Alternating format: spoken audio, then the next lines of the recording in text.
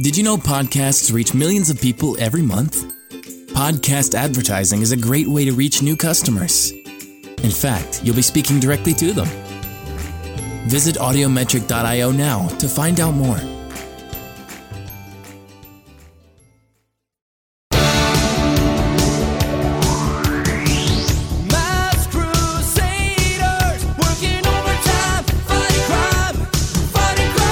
This ends a quandary because Scott even says, I built you. So Right. that ends the whole question of who actually built or really maintains him.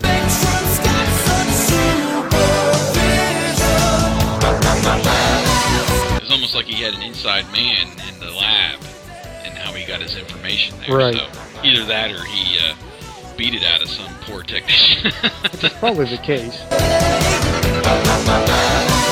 I love the animation. I'm loving the camera angles that they're playing with. It's a very compelling story right now. MASKast. Computer, scan files. Select mask agents best suited for this mission. Jason Gross, radio broadcaster, retro gamer, blogger, mask movie co-writer, vehicle code name 6000, 80s guru skills critical, Wyatt Blue, broadcast technician, DJ, airman, mask movie co-writer, vehicle code name Phoenix, 80s analysis vital. Personnel approved. Assemble Mobile Armored Strike Command. Welcome, faithful listeners and fellow fans, to MASKast 43 and another episode review of the Mobile Armored Strike Command animated series. We appreciate you joining us for our first podcast in 2015 as we celebrate M.A.S.K's 30th anniversary this year.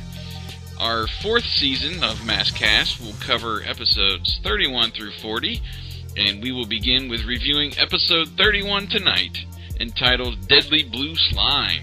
Coming up will be our usual play-by-play commentary, our personal ratings using our 1 to 5 scale, and of course your feedback via our agentsofmask.com website.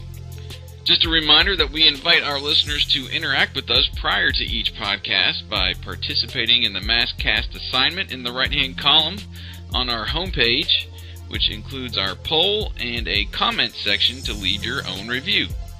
Deadly Blue Slime originally aired on November 11th, 1985 in the U.S. and featured M.A.S.K traveling to Africa to stop a botched experiment which has created a deadly blue slime, consuming everything in its path. Venom learns of the slime and seeks to control it in order to take the world hostage. My name is Jason, and before we begin, allow me to introduce my co-host and longtime friend, the brainy Smurf to my jokey Smurf.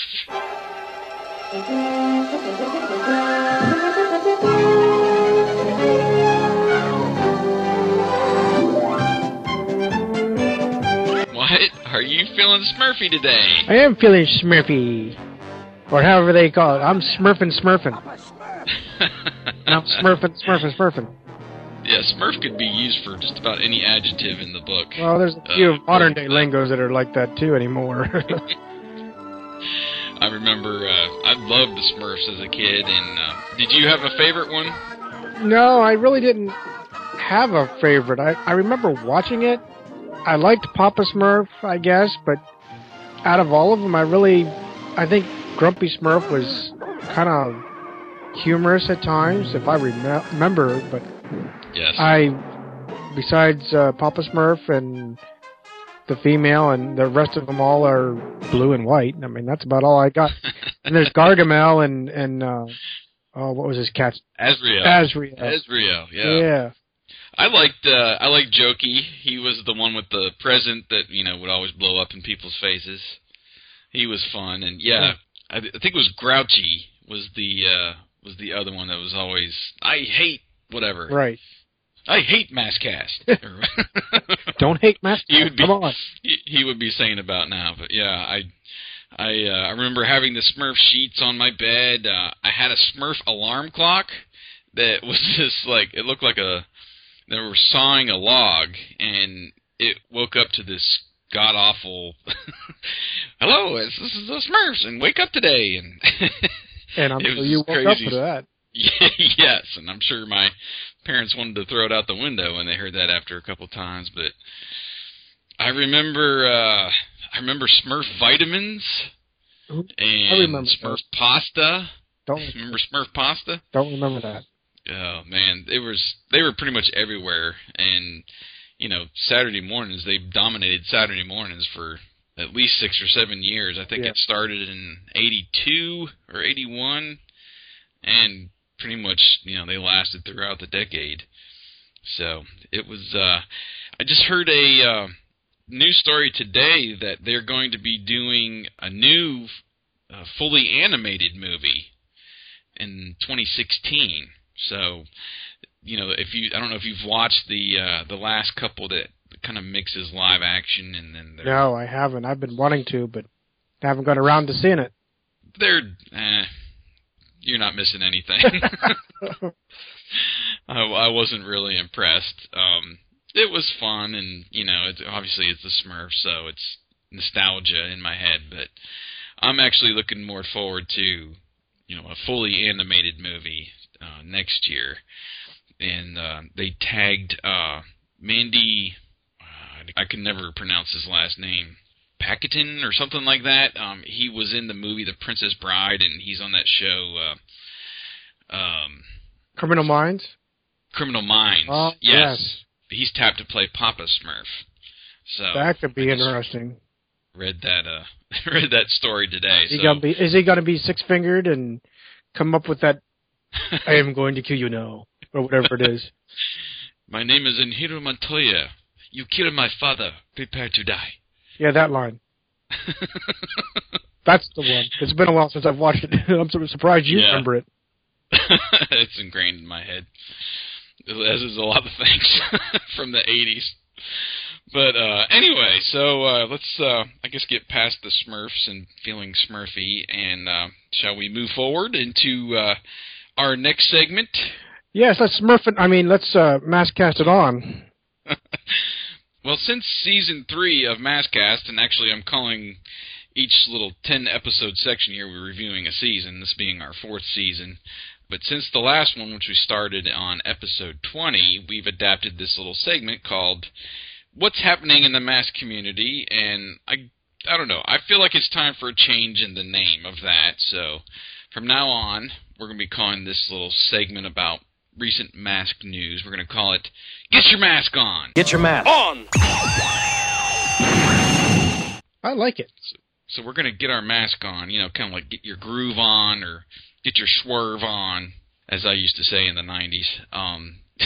If you did, I missed that one. Long-time friend, I never knew you said that kind of word right there. Swerve. I thought you knew pretty much everything about me, but I don't know. Not that was in my one. That must have been a college thing. It could have been. So anyway, so we're going to get our mask on, and some breaking news, actually. I just read, courtesy our friends over at RetroCon, that Doug Stone is going to make his first convention appearance, pretty much ever, in 2015 at RetroCon in Philadelphia, which is slated for September 12th and 13th. So that will be fun. All you M.A.S.K fans need to head towards Philadelphia in September, and he's going to be doing some free signing sessions, is what I read. I'm not sure which day or if he'll be there both days, but that will be fun to get out and actually meet Doug. And you're kind of nearby there. Maybe we can get you up there, Wyatt. Yeah, I'm in the ballpark of about an hour and a half or so away, so I'm going to have to look this up and schedule leave and tell the wife I need a kitchen pass or whatever they call it now to go hang out. That'd be really awesome to see him and get a chance to chat with him. I don't know, probably just for a few seconds, just like any other celeb, but it would be to be able to say, hey, even for him to put a face to the name, since we talked with him here not too long ago. Yeah, that would be fun. I'm gonna have to send you some stuff to get him to sign or something. Now this isn't like a shopping cart list. Oh, come on, man! I got that wonderful Spectrum poster, courtesy Paul Pamphilone, that's just dying for a signature. It is, I know. I might have to roll it up and mail it to you and have you take it up there and we'll get it have to do signed. that. The other thing I was just toying with, I've been in contact off and on with AKA Junk, our buddies over there when we went and went. Oh yes, 80s Joy, remembering or whatever you call it there. Mm-hmm. I've been in contact with him. I have no idea if he's building it or not. So please don't, fans don't believe that anything's going on. But you're trying to get him to build a Thunderhawk, aren't you? I asked him. I said I'd like to, and I was very upfront with him. I said, Jason, I don't have the finances to go funding for a Camaro, let alone a Thunderhawk, but this is what we would like to do sometime in the future whenever funds are available. And I sent him pictures, and he said, very interesting. So I don't know if that's one of his projects. If you are listening, or if you will listen, I could take that up there. Maybe he'd sign the car. Take it for a little Put him inside the car and take a couple of pictures. That'd be awesome. Yeah. Now all we need is that dude that does the cosplay stuff. See if we can get mask and suit. Well, I think he's actually over in, might be Holland. I know he's over in Europe somewhere. So he'll have to mail it to us.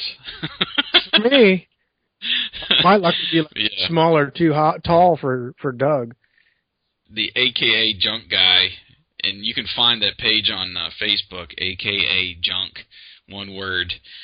We went up and got to meet Kit and a ton of other awesome vehicles. The Batmobile from the 1989 movie, and I see he's building right now. He's building a Mach-5 from Speed Racer, and I think he's finally going for the A-Team van as well. So this guy is awesome. He builds like drivable, replicas that they're not necessarily screen accurate, but they're getting close.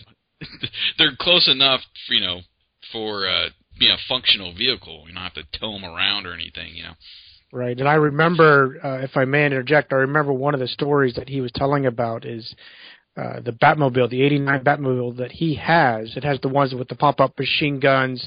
It has a combination of propane and oxygen to make the actual bang, bang, bang, the actual gunshots for it.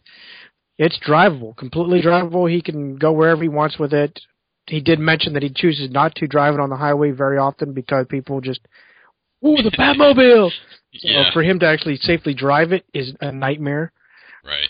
But he did any of those vehicles. Right. Well, he mentioned that he went to a similar Comic-Con or something at one point, and it was him and a bunch of other people that were invited with Batmobiles, or replica Batmobiles.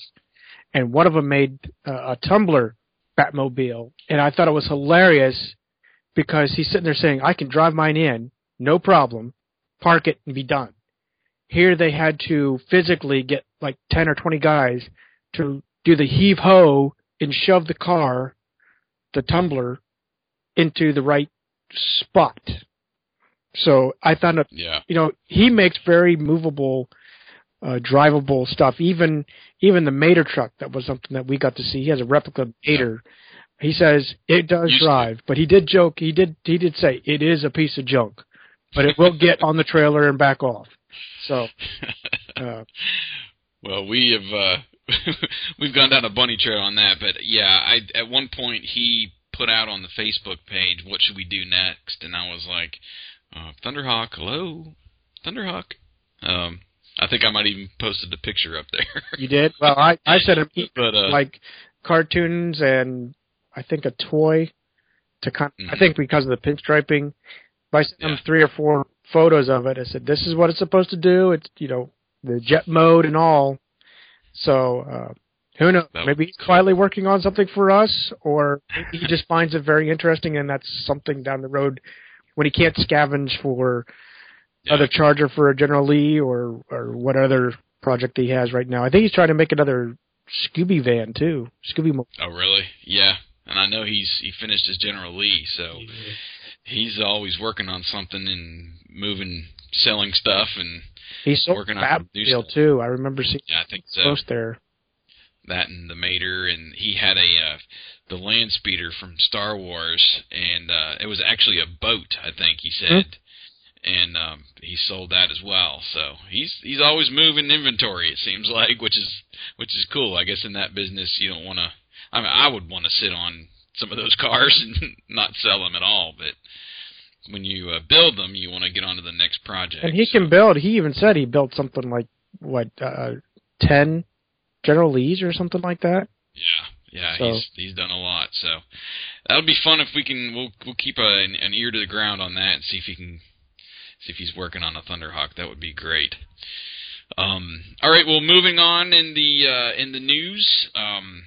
How about a live-action M.A.S.K fan film? Most of our long-term listeners and followers know that we began our online presence as M.A.S.K the Movie, and we changed our name last year to Agents of M.A.S.K. Well, we still have a heart for adapting M.A.S.K into a live-action film, but we're not the only ones. A filmmaker in Southeast Asia who also studied film and trained here in the U.S., reached out to us about a fan film project that he's currently working on. His name is Dave Gavant, and he told us that he's actually wrapped the primary filming and is now in post-production of the film that he hopes to be out by the end of 2016. I posted some photos that he passed along up there on the blog and also some of his background information, so please check that out. We've got some great hits over the last couple weeks. The story is actually the second most popular story ever on our site, just in about a week, I think it was.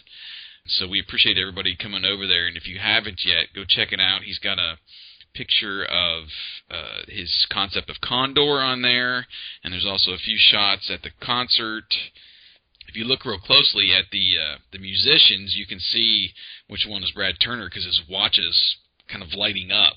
So he's pretty much, I've gone back and forth with him a couple times, and he's a lot of those elements that are basically straight out of the cartoon he's tried to put in the film, and he's also made some updates. I mean, he says it's essentially set in modern times, so it's not like set in the 80s or anything. But he does use a 80s Camaro for Thunderhawk, so that'll be interesting once that comes out next year, right, and to see that all in motion. Also, since our last podcast, I stumbled onto an idea that I put up on the blog. If you're a M.A.S.K collector and happen to have that 1987-88 calendar insert that came with the vehicle sets, you can actually use it this year and next year.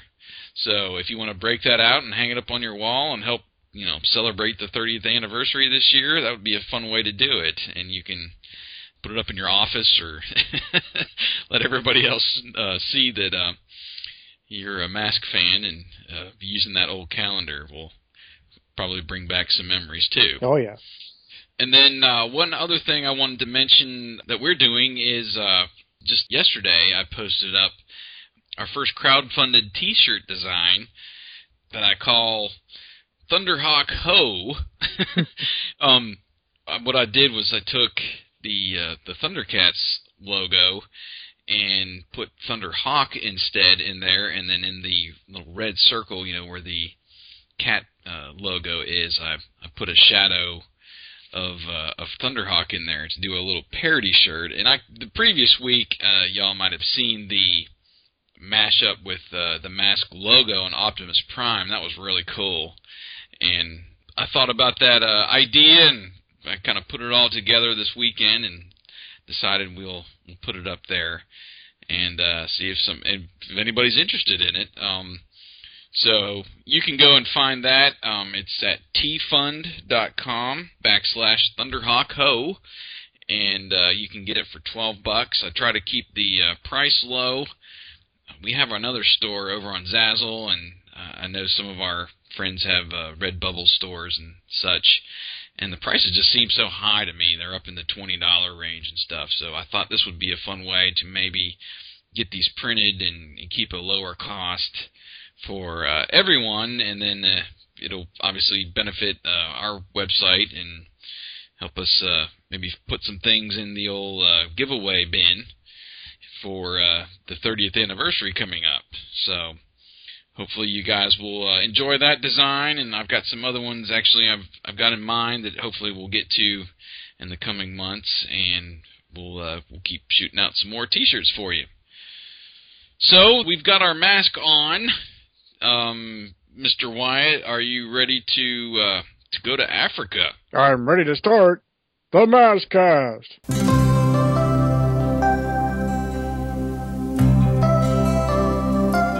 We fade up on a flat-topped snow-capped mountain, which we later learned that it turns out to be Mount Kilimanjaro, as we are being escorted into a research facility where the technicians are joking about their lunch while discussing a discovery of a rare blue algae. Found it near the summit where no other plants live. That's because it probably ate all the others. I heard it's almost as voracious as that snow leopard culture I've got. Warm it up a little, and it actually attacks nutrients and meat in the dish. The other poses an interesting idea in combining both cells. As they discuss, an explosion erupts from a wall. They run down to their lab to discover that it has been destroyed, and oddly enough, that all of the wooden furniture has vanished, with only their hardware remaining. Good heavens! A metal handle from a drawer. Hey, what happened to the wooden desks and shelves? We better notify Malcolm. Yeah, I like the effects. It was nice and bright when the explosion occurred. Yes. Thought that was really good at that point, and it was weird. I mean, seeing we've descended on a mountain. I think the last 2 episodes as well. Yeah, this is becoming a routine. I think we're all going to see mountain scenes. We get get a nice landscape mountain at the beginning of each episode. But I thought the beginning was really good. Different. I mean, yes. If you saw this, you wouldn't necessarily know it was M.A.S.K. just starting off. So it was different. But after the scientists say they're going to notify Malcolm, which we assume is their boss, we cut to Tracker Mansion. Scott and T-Bob are playing a cocktail-style arcade game, like the old Pac-Man, or looked more like Galaga or something like that. Right, what it looked like. Pow! There goes your last fighter, T-Bob. Lucky shot! T-Bob, how come all my victories are lucky shots, while yours show the skilled hand of a master? And T-Bob explains that robots aren't subject to human error. Scott reminds him that he was programmed by him, and T-Bob groans that he must be programmed to lose as they walk out of the room. Right. Now, this ends a quandary because Scott even says, I built you. So right. That ends the whole question of who actually built or really maintains him. I guess Buddy Hawks every now and then does something for T-Bob, but primarily Scott built him. Yeah, and I did note that, and was thinking too that we've seen Alex several times as well, installing stuff on T-Bob and messing with him a little bit. So it does sound like Scott built him, and everybody there has kind of helped to maintain him, right? Mainly. But I definitely noticed the new animation though as they're walking out of the room. I thought it was good. I liked the transition shot of Scott moving towards what would be the camera and just basically zooming right in on his shirt as they exit the room as a transition to the next shot, which is they are entering another room with Matt, and he's on the phone, and Alex is holding a globe, and Matt finds out that all the experiments at the research lab were destroyed. Every last one, and not just by the explosion. Something strange happened here. Now it's out there, causing terrible destruction. I'm responsible for this. You left me in charge of your lab, and just come at once, before the authorities and the whole world learns about it. So Matt hangs up the phone and asks the trio if they want to go on a whirlwind trip to Africa. Alex says, jolly good, as he sets down the globe, and the camera pans in right on Africa, on the globe that he was holding. I thought that was really good as well. Well, what I liked about this little moment here is he actually gets a brief pause to think before they actually, he says, hey, how would you like to go to Africa? I liked that. That gave it that little bit more of a humanity or not a rushed episode. Like they seem to be just, there's no really pause unless it seems like they're not paying attention or something. Yeah. So I liked that little quandary where he has to think about it for a couple seconds before hey, let's go to Africa. So we're ushered back to Africa. We scan over the jungle and villages before meeting up with the tracker crew at their hut. I would say their hotel room, but I guess it's a step up. More of a bungalow, I guess. Yeah, probably more accurate. Curious, Scott asks if they are going to the lab. A small pause as we look from the ceiling, through the ceiling fan, before Matt instructs that we are splitting up. I am going to the lab. You and T-Bob are going observing in the patrol territory around the hotel. Observing? Observing what? Whatever there is to be observed. Elephants, ostrich. I actually liked this angle, too.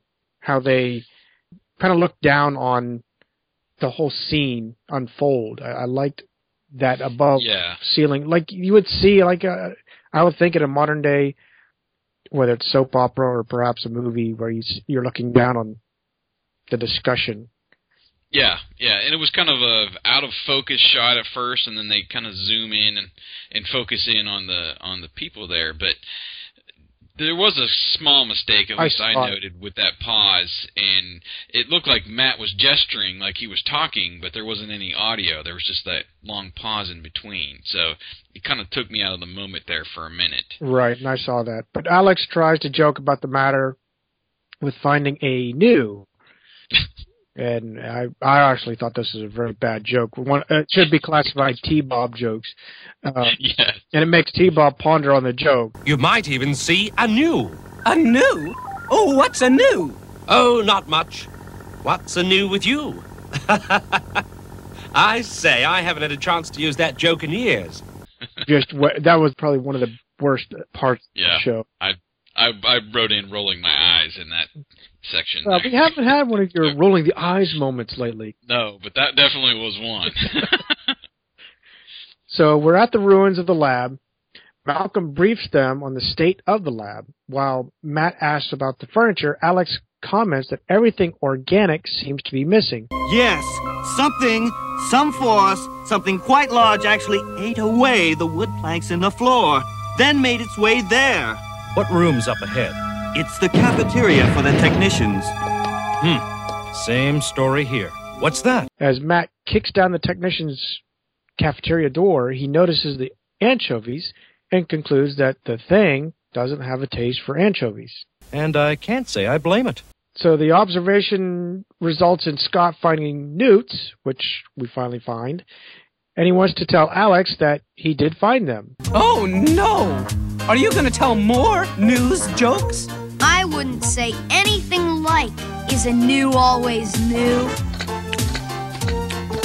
Gee, the hotel's potato chips are sure salty. So don't eat them. They'll make you thirsty. T-Bob's just taking a few photos and turning back while Scott notes that there's a lake ahead where they'll really see animals.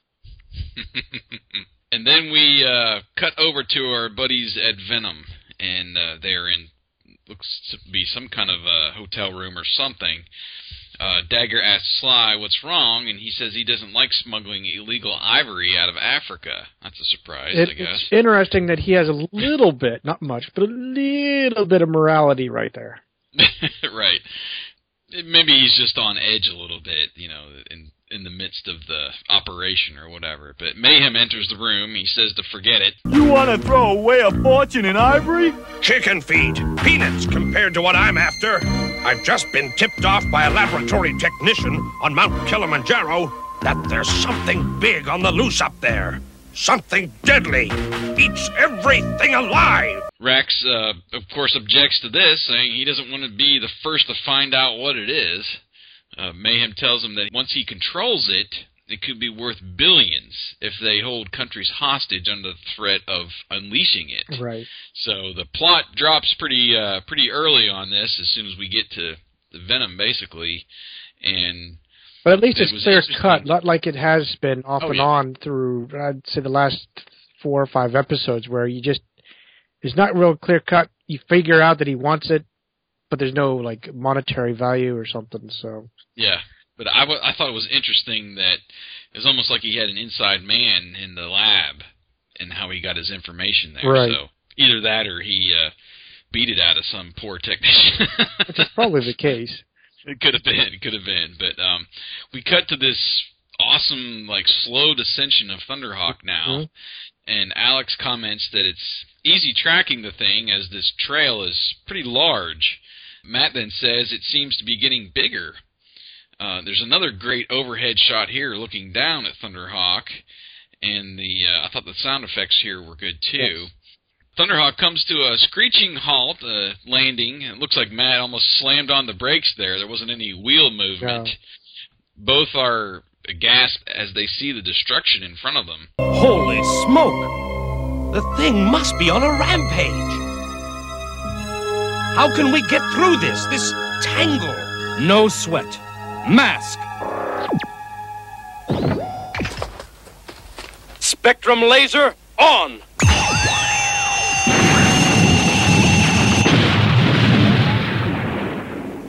Now, to me, this didn't make sense. This thing is supposedly, eating all the vegetation and stuff, and they just mentioned how, like wide the trail is or the destruction is.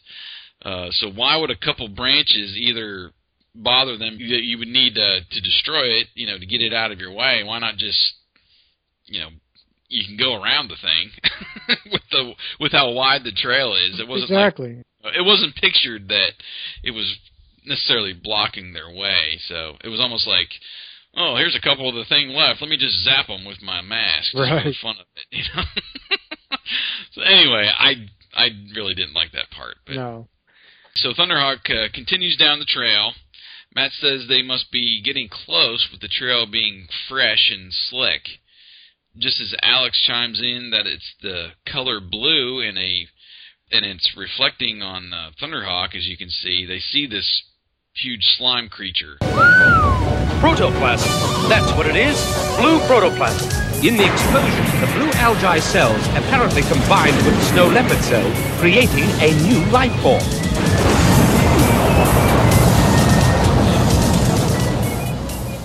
And Matt says it's time to call in the team. Which, did you see now, before we get into the call-up here, he appears to almost be glowing he's glowing blue from the sun that's, like, shining through the creature.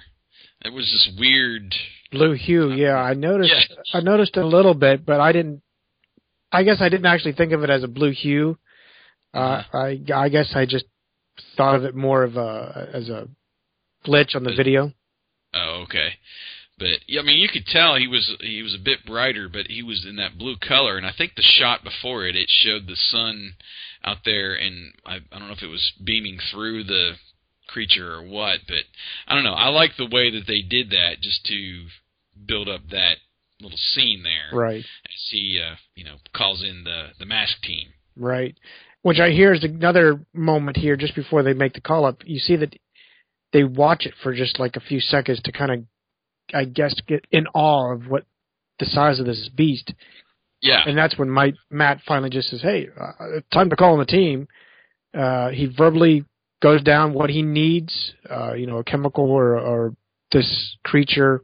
I apologize, I didn't jot down exactly what he said. But he says he needs the best team to combat a new life form in East Africa, and Alex is pre-selected. Right. So now we get the satellite link interface with M.A.S.K computers, and we get new computer wording, recommended personnel. And we also get new sound effects for the computer, too. Yes. I was a little, we always comment, we're a little perturbed when they start playing and messing with something that's been established. Oh, that part didn't bother me up until we get to who we called up here and the watch sound effect. Right. Well, we got Hondo and Night Stalker, and that's the extent of the team, but he is needed he's an expert on African geography and a weapons expert. And then he just walks out of the classroom while he's writing probably the homework assignment or the lesson on the chalkboard. Yeah. And really? Yeah, I think that's happened before as well. That scene where he's drawing on the board and just gets up and leaves, and all the students are left there kind of with their mouths hanging open. But yeah, it was a new sound effect again for the watch, which bugged the crap out of me.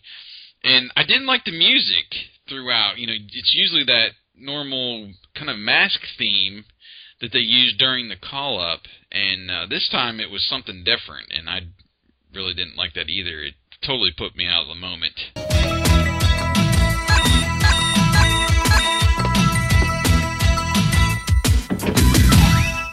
It must have only affected you, because I didn't really pay much mind to it. Well, the watch is what really bugged that me. did. I guess that just... hearing that other music, too, kind of... And it's just like, they just can't get anything established on that watch sound. It's like someone just does not like any sound anymore. So they try something new, and of course, they don't have the luxury of 30 years. Maybe they should have borrowed Marty's time machine, but they don't have the luxury of us, sitting here going, leave it alone. Yeah, no DeLorean in the Mask fleet. Darn, that should have. Well, there was a commercial, and I just saw it actually replayed not too long ago, where they tried to imitate Thunderhawk, and what they did is they had a red DeLorean that had the gull-wing door closed, and it drove off. But you saw the back end of it, so if you didn't exactly, especially as a kid, if you didn't really pay attention, you didn't know that was DeLorean. You thought that was Thunderhawk. Oh, I see what you're saying. So, but interesting. 30 years later, I'm looking at it going, are you really thinking we're that stupid? Well, we were that stupid because we didn't know it, but... we just looking at the doors going up. That's all we care about. Yeah. As a kid. Anyway, we're going down a lot of rabbit trails today. Why not? Why not? So, back on the rabbit trail that we're supposed to be on, in Africa, we come upon the duo as they arrive at the edge of the lake, with Scott stating he's tired and looking for a water fountain. I told you those potato chips would make you thirsty. Well, there's a whole lake. You kidding? Drink that? Yeah. That's a salt lake. That water's saltier than my potato chips. Just as he makes that comment, the flock of birds all fly away. Scott concedes and suggests they head back, even states that he should have listened to T-Bob in the first place. Just as he takes a photo, he becomes very frightened. This is T-Bob, mind you, as we see that blue monster is right behind Scott. The monster inches closer as we hear the dramatic sound bed, and as they turn to run, we get our commercial break.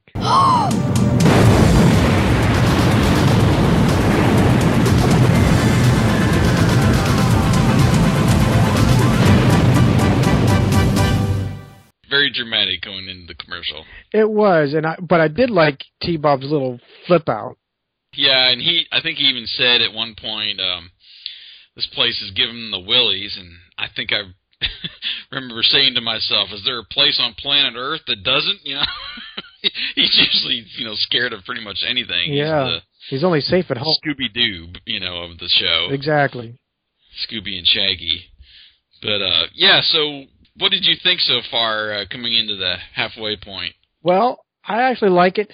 It's been a while since I've done it, and I am on a endeavor to not do the 0.5 ratings this season. Okay.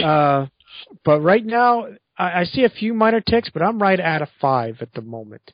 The ticks that I saw, and you actually probably just hit on it not too long ago, when Thunderhawk landed, you noticed that it looked like he slammed the brakes and came to a hard stop.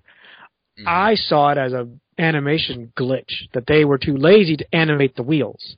It could have been. That's what I had a glitch on.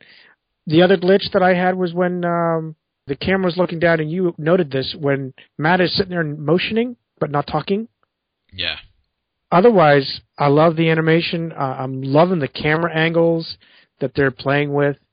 It's a very compelling, still sci-fi, but this one I can buy. Still a good story right now. So that's where I'm at. What about you? Yeah, I mean, I'd have to agree. I didn't think it was really that much off the scale. I'm going to keep doing the half points. I don't care. I'm probably around a 4.5. There wasn't much. I mentioned pretty much all the things that kind of bugged me. But it wasn't a couple things. And I mean, to start, it had that creeping terror episode type feel to it, you know, which, if you'll remember, wasn't one of my favorite episodes, but it really didn't bother me, I think, as much as it did that episode when we initially reviewed it. So there's only a couple things I didn't like, and I was really looking forward to part 2, actually. So, and speaking of, so we return back to Scott and T-Bob running from the slime.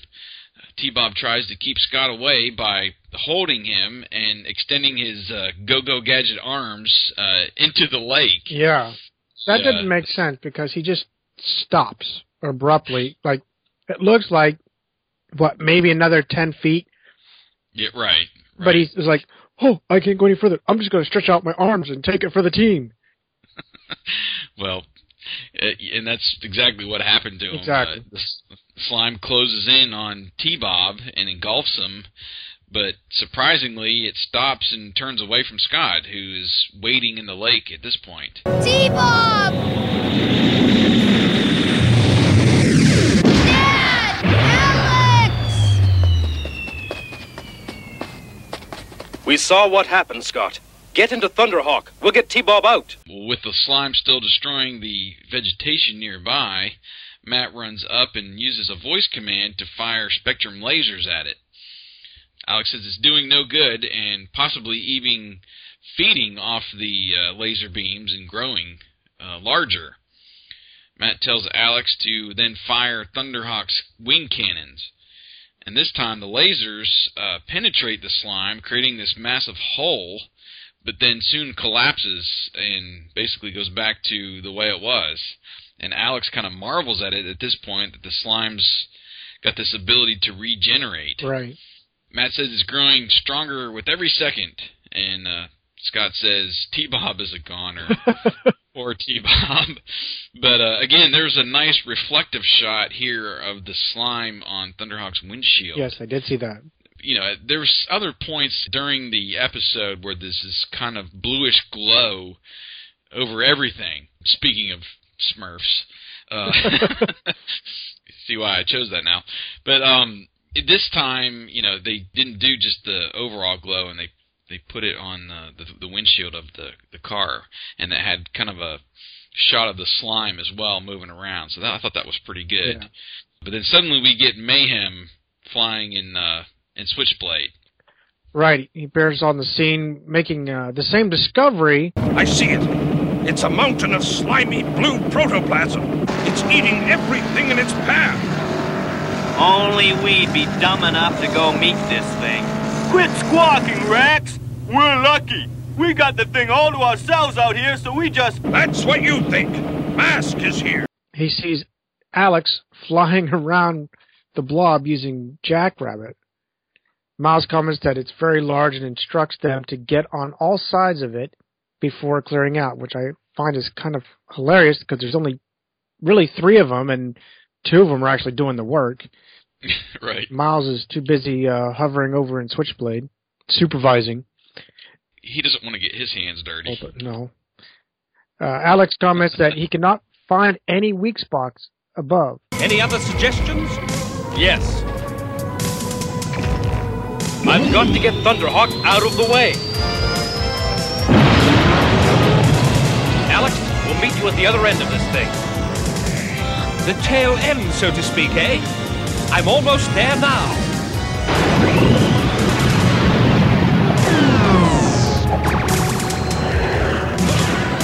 Dad, look! As they land, they see T-Bob being released from the clutches of this blob.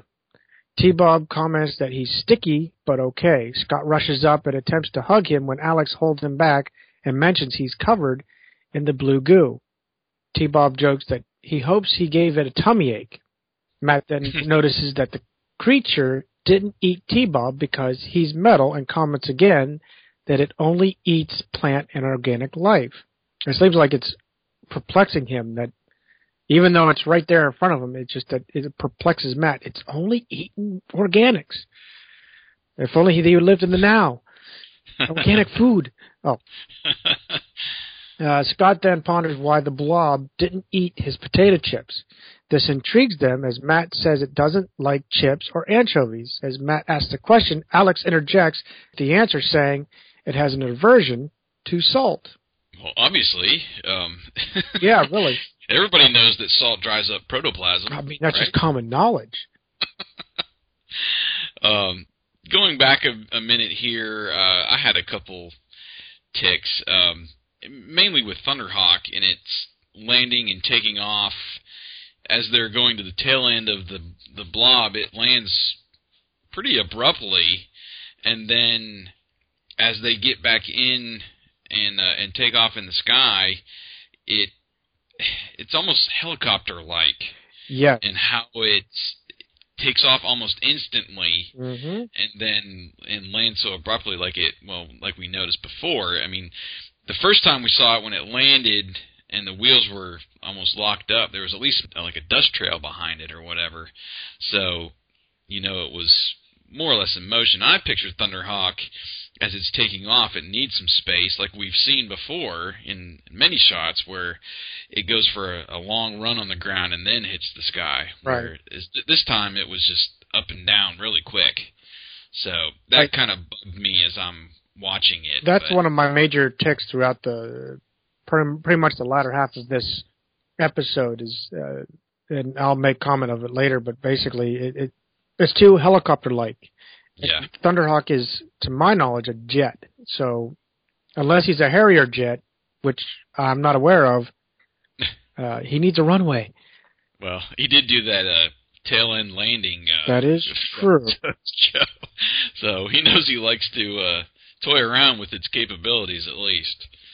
So anyway, so after we determine that the protoplasm, the blue slime, doesn't like salt, we head back over to Venom, and Mayhem tells Rax and Dagger that M.A.S.K can't see them, and it's time to collect these samples. They're trying to get a sample of this slime to basically examine and recreate or whatever before M.A.S.K can destroy it. We're right back over to M.A.S.K with T-Bob dressed now in bulrush sleeves, making him feel like a hula dancer, he says. Right. Matt says this is the only way the slime will ingest him again. Well, how does he know? Exactly. I mean, it ate him before. So, I don't know. Okay. So they used this long cable tied to T-Bob. And this time Thunderhawk flies basically straight up in the air with T-Bob dangling below on this cable. And their attempt to basically feed him right back into the slime. Back to Venom, Rax and Dagger approach the slime with these glass jars, and then we're right back to M.A.S.K. Matt yells at T-Bob not to extend his arms and legs until he reaches the bottom of this creature. We're right back over to Venom again. Mayhem sees T-Bob and Thunderhawk through his binoculars again. Those fools! They're trying to destroy my blue pet! If I don't stop them, they may destroy it before Rax and Dagger get samples! He pushes a couple buttons to lower the Viper mask, and then Switchblade converts into jet mode. I like this right here because it was specific, 2 buttons. So one, I would assume, drops that mask. The second changes Switchblade. So I liked that little animation there. To me, it's interesting to see when TV shows, animation add that little detail. That detail, but more to me, it's like an instructional detail. You finally learn a little bit about Switchblade. Though it's a cartoon, they're pushing buttons. I mean, it's just like Knight Rider. You push a couple buttons and you think he's turbo boosting or whatever. I like that type of thing. You kind of learn something about the vehicle. So anyway, while Alex and Matt work on getting T-Bob lowered, they notice Switchblade. Verbal commands for the Master are issued while they dodge a missile from Switchblade. Scott looks on, noticing and naming Switchblade, which I didn't know that he knew it, but he's been probably hanging around Matt so much in the briefing rooms. Anyway, missing a missile blast, he notices a fawn in the path of the blob. Oh no! That thing's moving straight for that fawn! Hondo!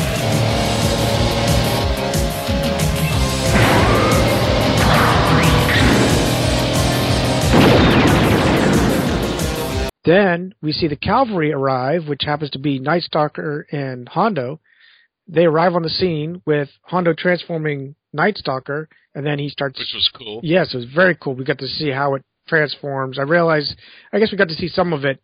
But we're kind of in action with it now. Right, so we get to see it, and he's in the turret blaster, I'll call it, and he's shooting at Switchblade. Matt engages the battle with his wing cannons.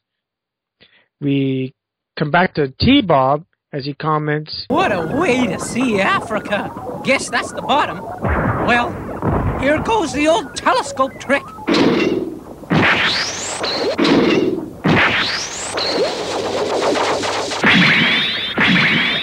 Now I radio my signal.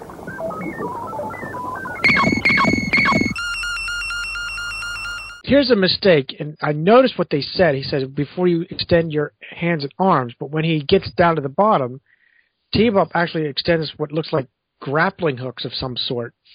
Yeah, I called them pitons. That there's several doors that opens up on him.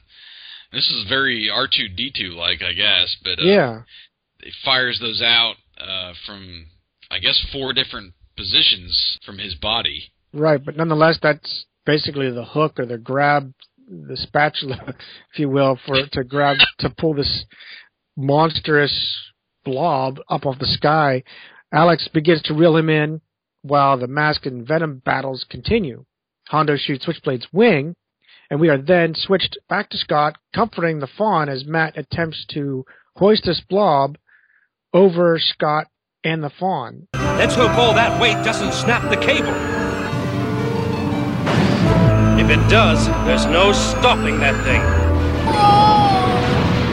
And this is, to me, perhaps there is a motion, like a forward motion, but here, just like he's just powering it straight up. Yeah. And that gets me. And of course I didn't understand how these grappling hooks or pitons, whatever you want to call them, how it's holding the slime in the first place. True. You know, obviously it's moving and stuff, and it's more of a, I would think it's more of a liquid than it is anything, so how's that? And then when it's a nice shot of the creature being lifted directly overhead of Scott as it's basically approaching him. But I was like, okay, you gotta watch out for, like, droplets. Exactly. Because the stuff is deadly, you don't want it to touch you. I'd be like, I need an umbrella or something. Kind of like the scene in right near the beginning of Men in Black. Oh, you got some entrails there on you. Yeah, right. But anyway, so we get Hondo. He's still engaged at Switchblade. This time he manages to hit the other wing, sending it plummeting towards the ground in a trail of smoke.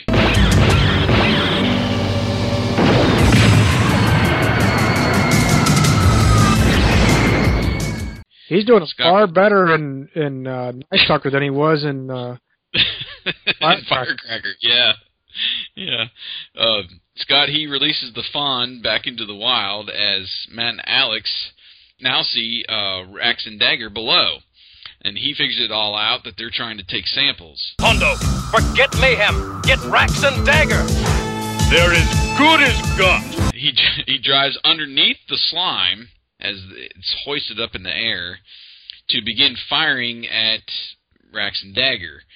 After a couple nearby shots, the 2 Venom agents run back into the woods. Thunderhawk flies the slime over the lake, and then Matt instructs to detach the cable to drop the slime in the lake, and now we see the slime plummeting into the water, but its tail end was still on the ground, so it was like Thunderhawk propped up maybe the front half of it and dragged it essentially into the lake. But the slime appears to almost turn into stone as it touches the lake and it disintegrates into the water. Okay, let her go.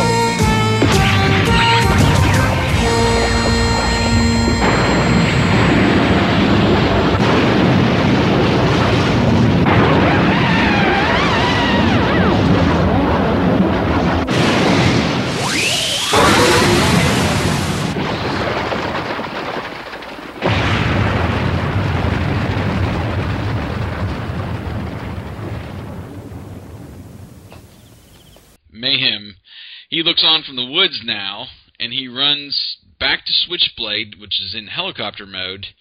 He takes off and converts it back into jet mode, saying that M.A.S.K will be in for a surprise, meaning that they got the samples of the thing. Now, this was a huge markdown for me, because we just witnessed Hondo shooting this jet down. Yep. And I could see, I was picturing it, okay, he's going to convert it back to helicopter to save the thing from going down. But here he is, converting it back into jet mode and taking off. Exactly. I was like, you got it wrong. You got the details wrong on that part.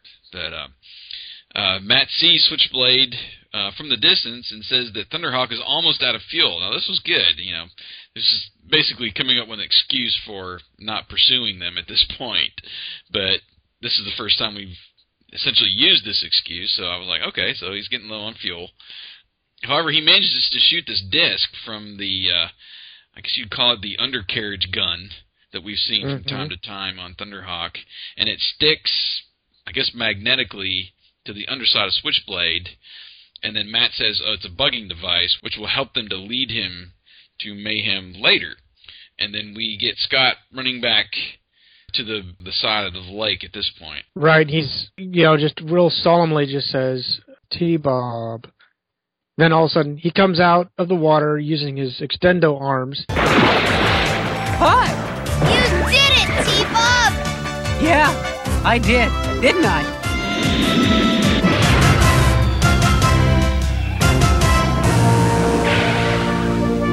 Rax and Dagger got away. Then they got the blue slime. Because of me. No, it had nothing to do with you, T-Bob. Rax, Dagger! The bugging device!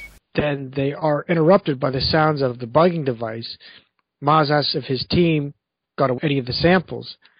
M.A.S.K listens intently while Rax replies that they got none. Afraid of getting any of that stuff on my hand. Didn't want to spend the rest of my life being called Lefty. Besides, I figured Dagger got enough. Yeah, that sounds like Rax to me. Yeah. And Dagger then comments thinking he was getting the sample. So they're basically pointing the finger at each other. Then a very cleanly spoken but cursing from Miles ensues from his frustration. M.A.S.K laughs it off, and we are faded into the PSA.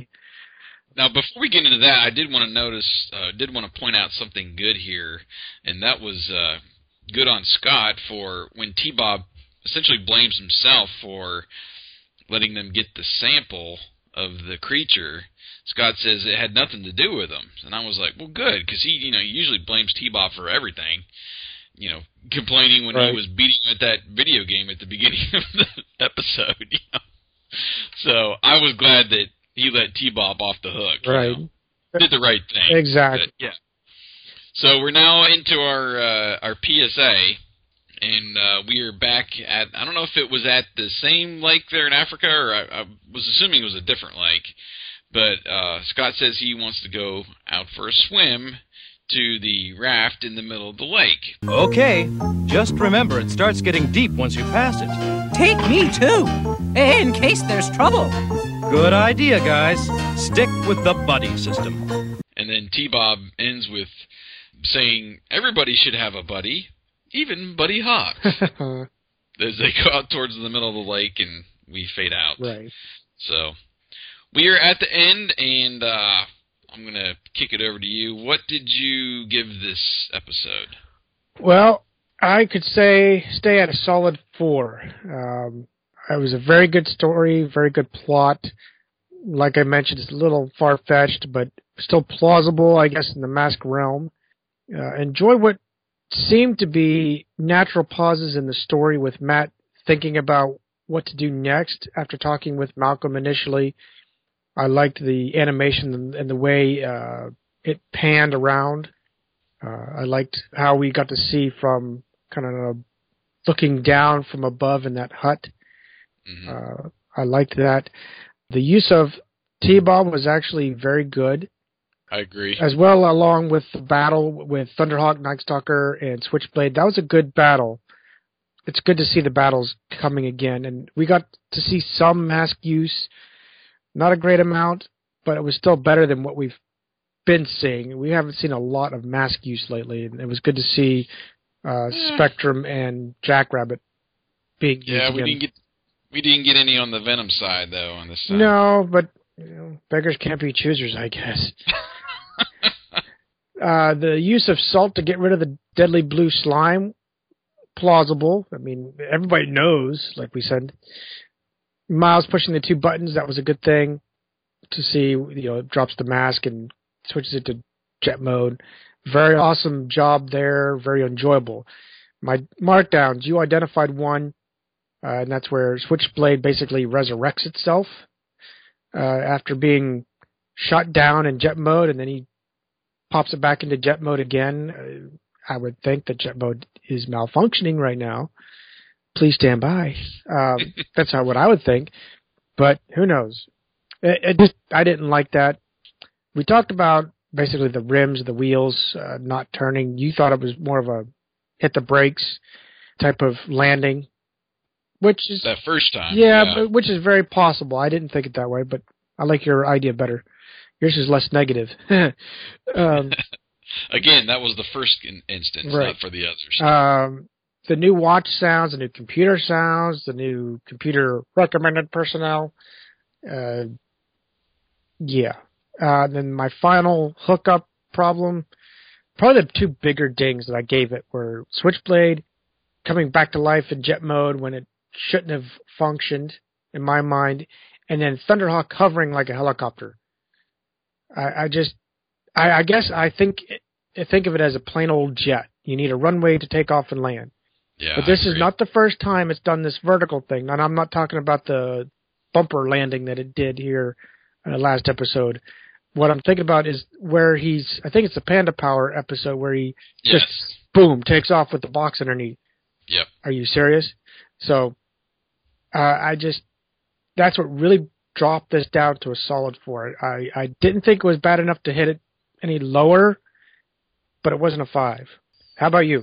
I was around that, around what you rated it. I actually went 3. What I saw was, the animation was great. Building on the previous quality from the Lost Bridges of Rio episode, I thought it was still up to that par. There seems to be more like full body movements that they've put in there, as opposed to just getting like an upper half of somebody walking or whatever. We're getting some other creative movements. And there was some good imaginative shots, using the reflection on the windshield, that transition of, Scott practically walking into the camera at the beginning while they're at the mansion. I thought those were great and very creative. Again, like you said, I liked that T-Bob was in on the actual plan again, right, to help defeat Venom. It gives him and Scott more of a purpose to be in the episode other than just the humor or just the sightseeing or whatever, that they usually are there for. That's exactly it, whatever they're there for. Yeah, basically peripheral from the actual mission or whatever. But, I don't know, it's fun to see them involved in the mission, too, and getting to help in a unharmful way sometimes. And again, I liked how they kept basically Scott's perspective in the middle of the plot. At the end, where they're going back and forth between the scenes of Thunderhawk trying to rescue Scott and then battling Venom and then lowering T-Bob. There was some really good back and forth there that I didn't feel was choppy. Sometimes they do that and it's real choppy, but it seemed to flow very well. They do a little bit with Venom and a little bit with M.A.S.K. and kept the story moving. So the timing was really well paced during this episode. Yes, I agree. Again, I didn't like the obstacle trick. We're getting on the bad stuff here. Didn't like the obstacle trick in the middle of the road after they had just set up that this was a huge trail and they have to stop and zap one stick with a laser. Right. You know, it didn't make sense to me. And those helicopter-like takeoffs and movements. There was one point where Thunderhawk, the first time he's up there and he's got T-Bob on the cable, and Mayhem shoots that first missile, and he moves to the left or right or whatever, almost like I don't know. It was almost like he was on a string attached to the ground, and he just, I'm going to move over here, you know, like a Harrier jet, basically, or whatever. And I'm like you. I don't see it as a Harrier. I see it as a normal takeoff and land, and I need a runway kind of aircraft. Right. So that just bugged me. What really bugged me, too, is everything seemed to have the same sound effects. I don't mind, you know, the actual sound itself, but you had the same sound for, like, Switchblade converting in that one sequence to T-Bob shooting those pitons out from his body there while he's in this creature. And then even Thunderhawk's, like, takeoffs and the laser fire, the slime drying up, it all seemed to have that high-pitched kind of laser sound effect. And, I don't know, I just got sick of hearing that noise. Oh.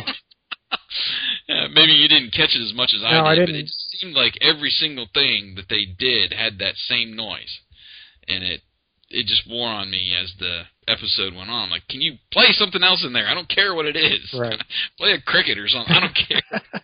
Just want to hear that laser noise again. It kind of bugged me that the reason for choosing Hondo was first for his knowledge of Africa and the geography or whatever. Well, he showed up basically too late in the episode to take advantage of that.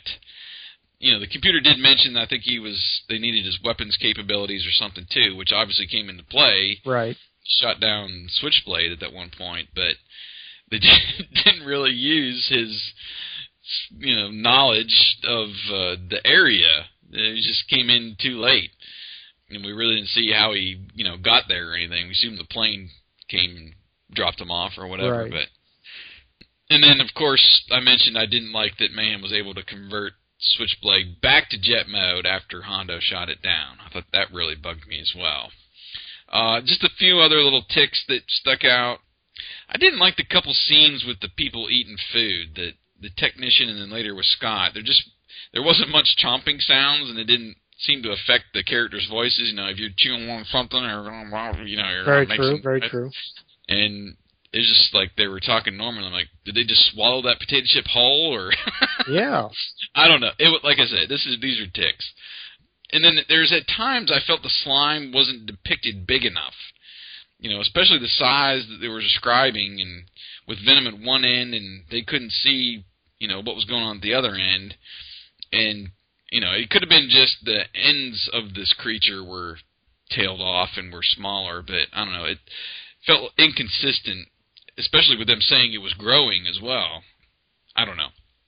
There were some shots, you know, with that one where it's kind of coming after Scott and T-Bob at the break that It was fine, but I don't know. Later on, a couple times it just bugged me, the size of it.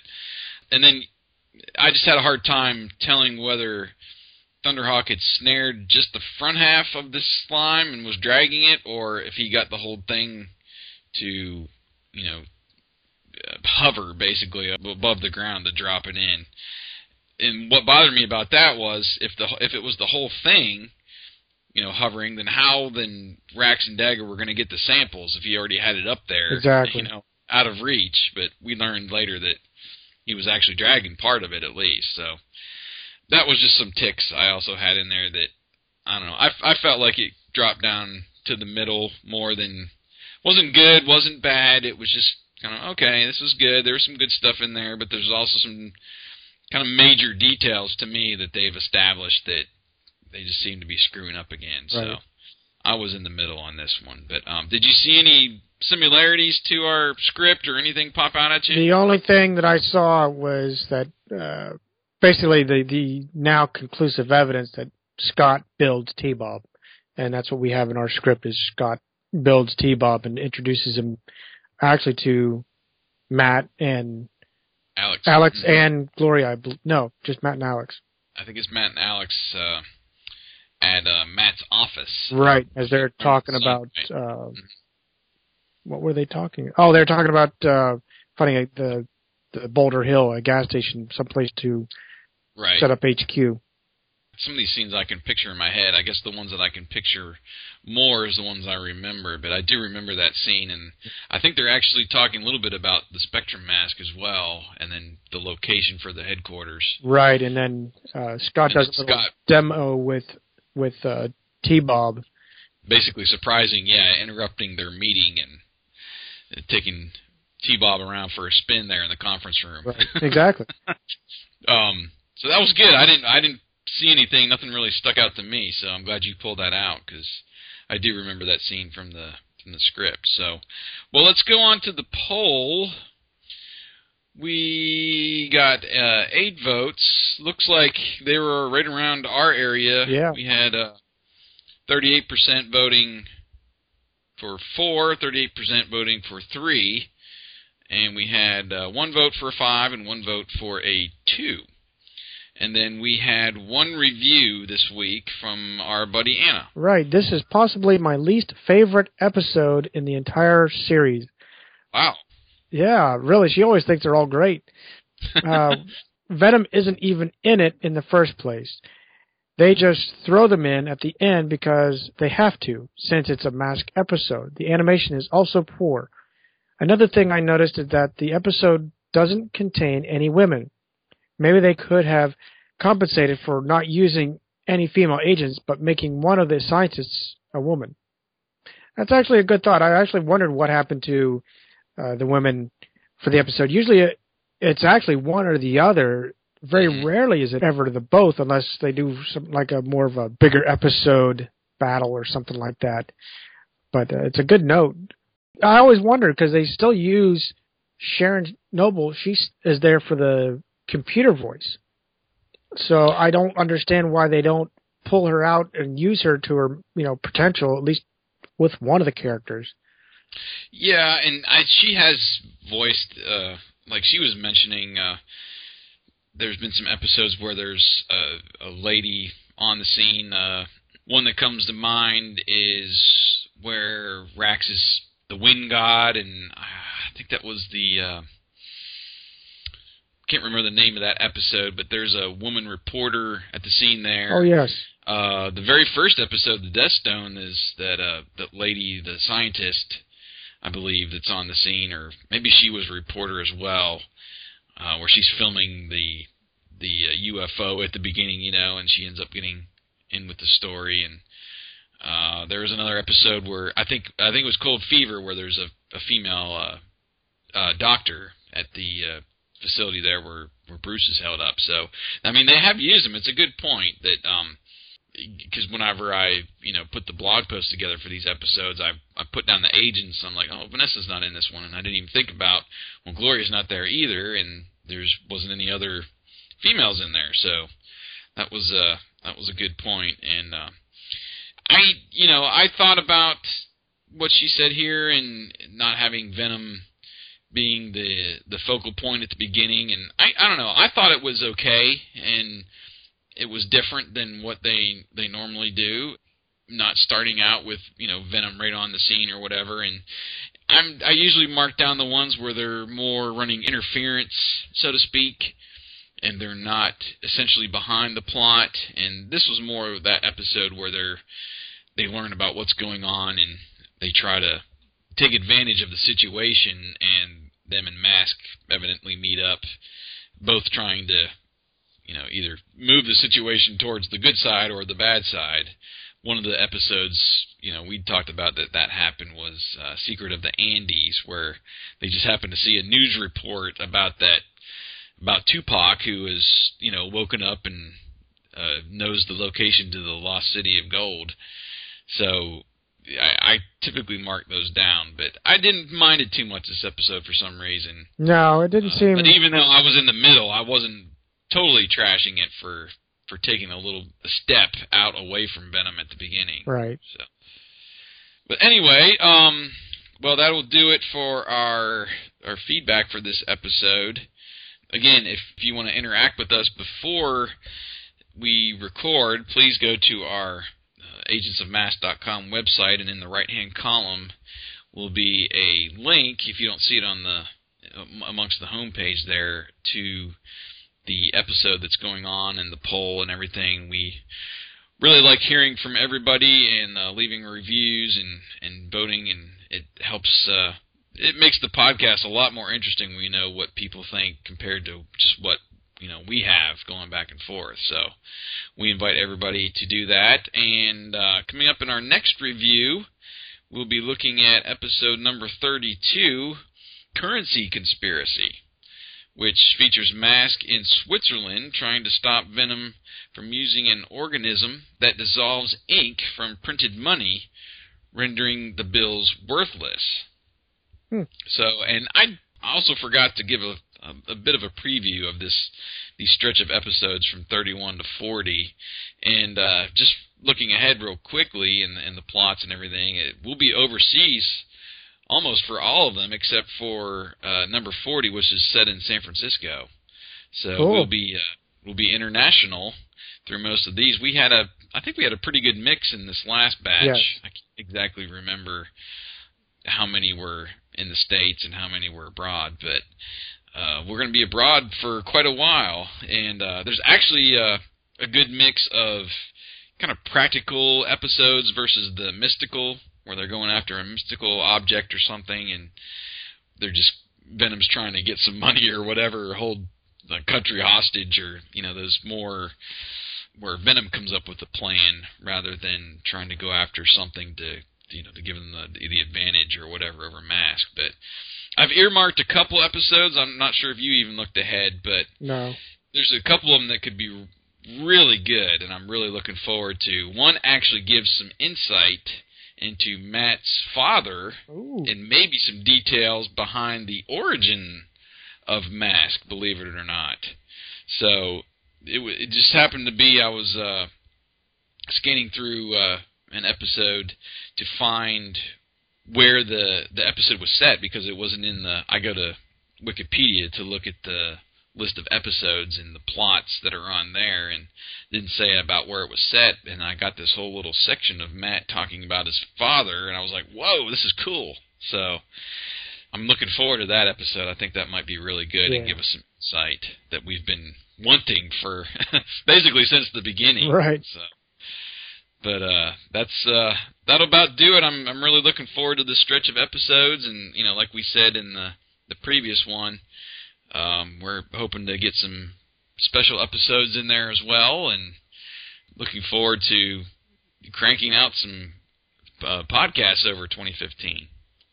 Yes, and I'm really excited. I want to actually look ahead. I haven't had the time like you have to see what's there, but I like the surprise, I guess. I want to be amazed or or disappointed, whatever the case may be, on the episode. Well, and I try to do that because I do like digging through episodes and finding, like those sections where I can do a panoramic view and set those out there for the fans. But at the same time, I'm trying to keep the episode going past me at a high speed, so I'm not trying to pick up on what's going on necessarily, but right. Picking up that little tidbit of maybe, how M.A.S.K essentially was created by Matt, and the inspiration behind it was, I thought that was really good. There's also another one coming up.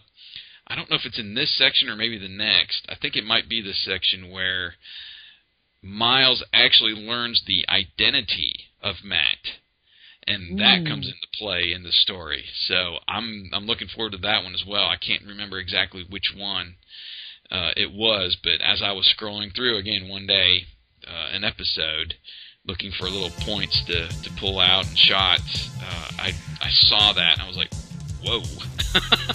So that would put another whole, spin on the story that we've said from the beginning.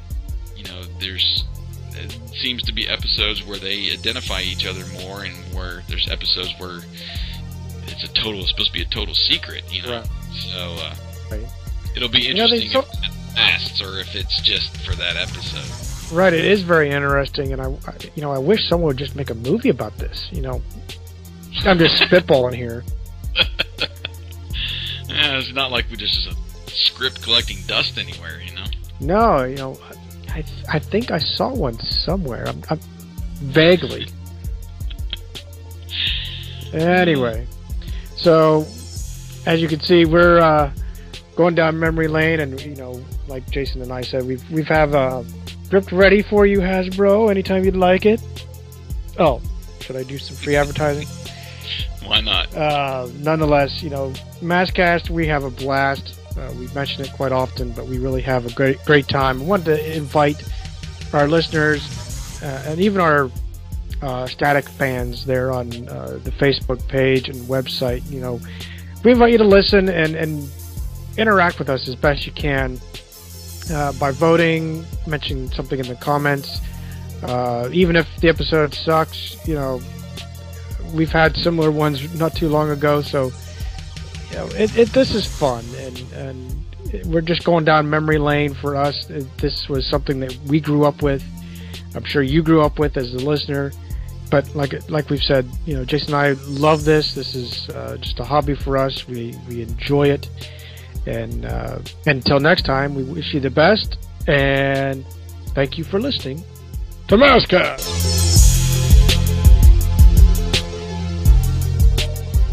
MASKast.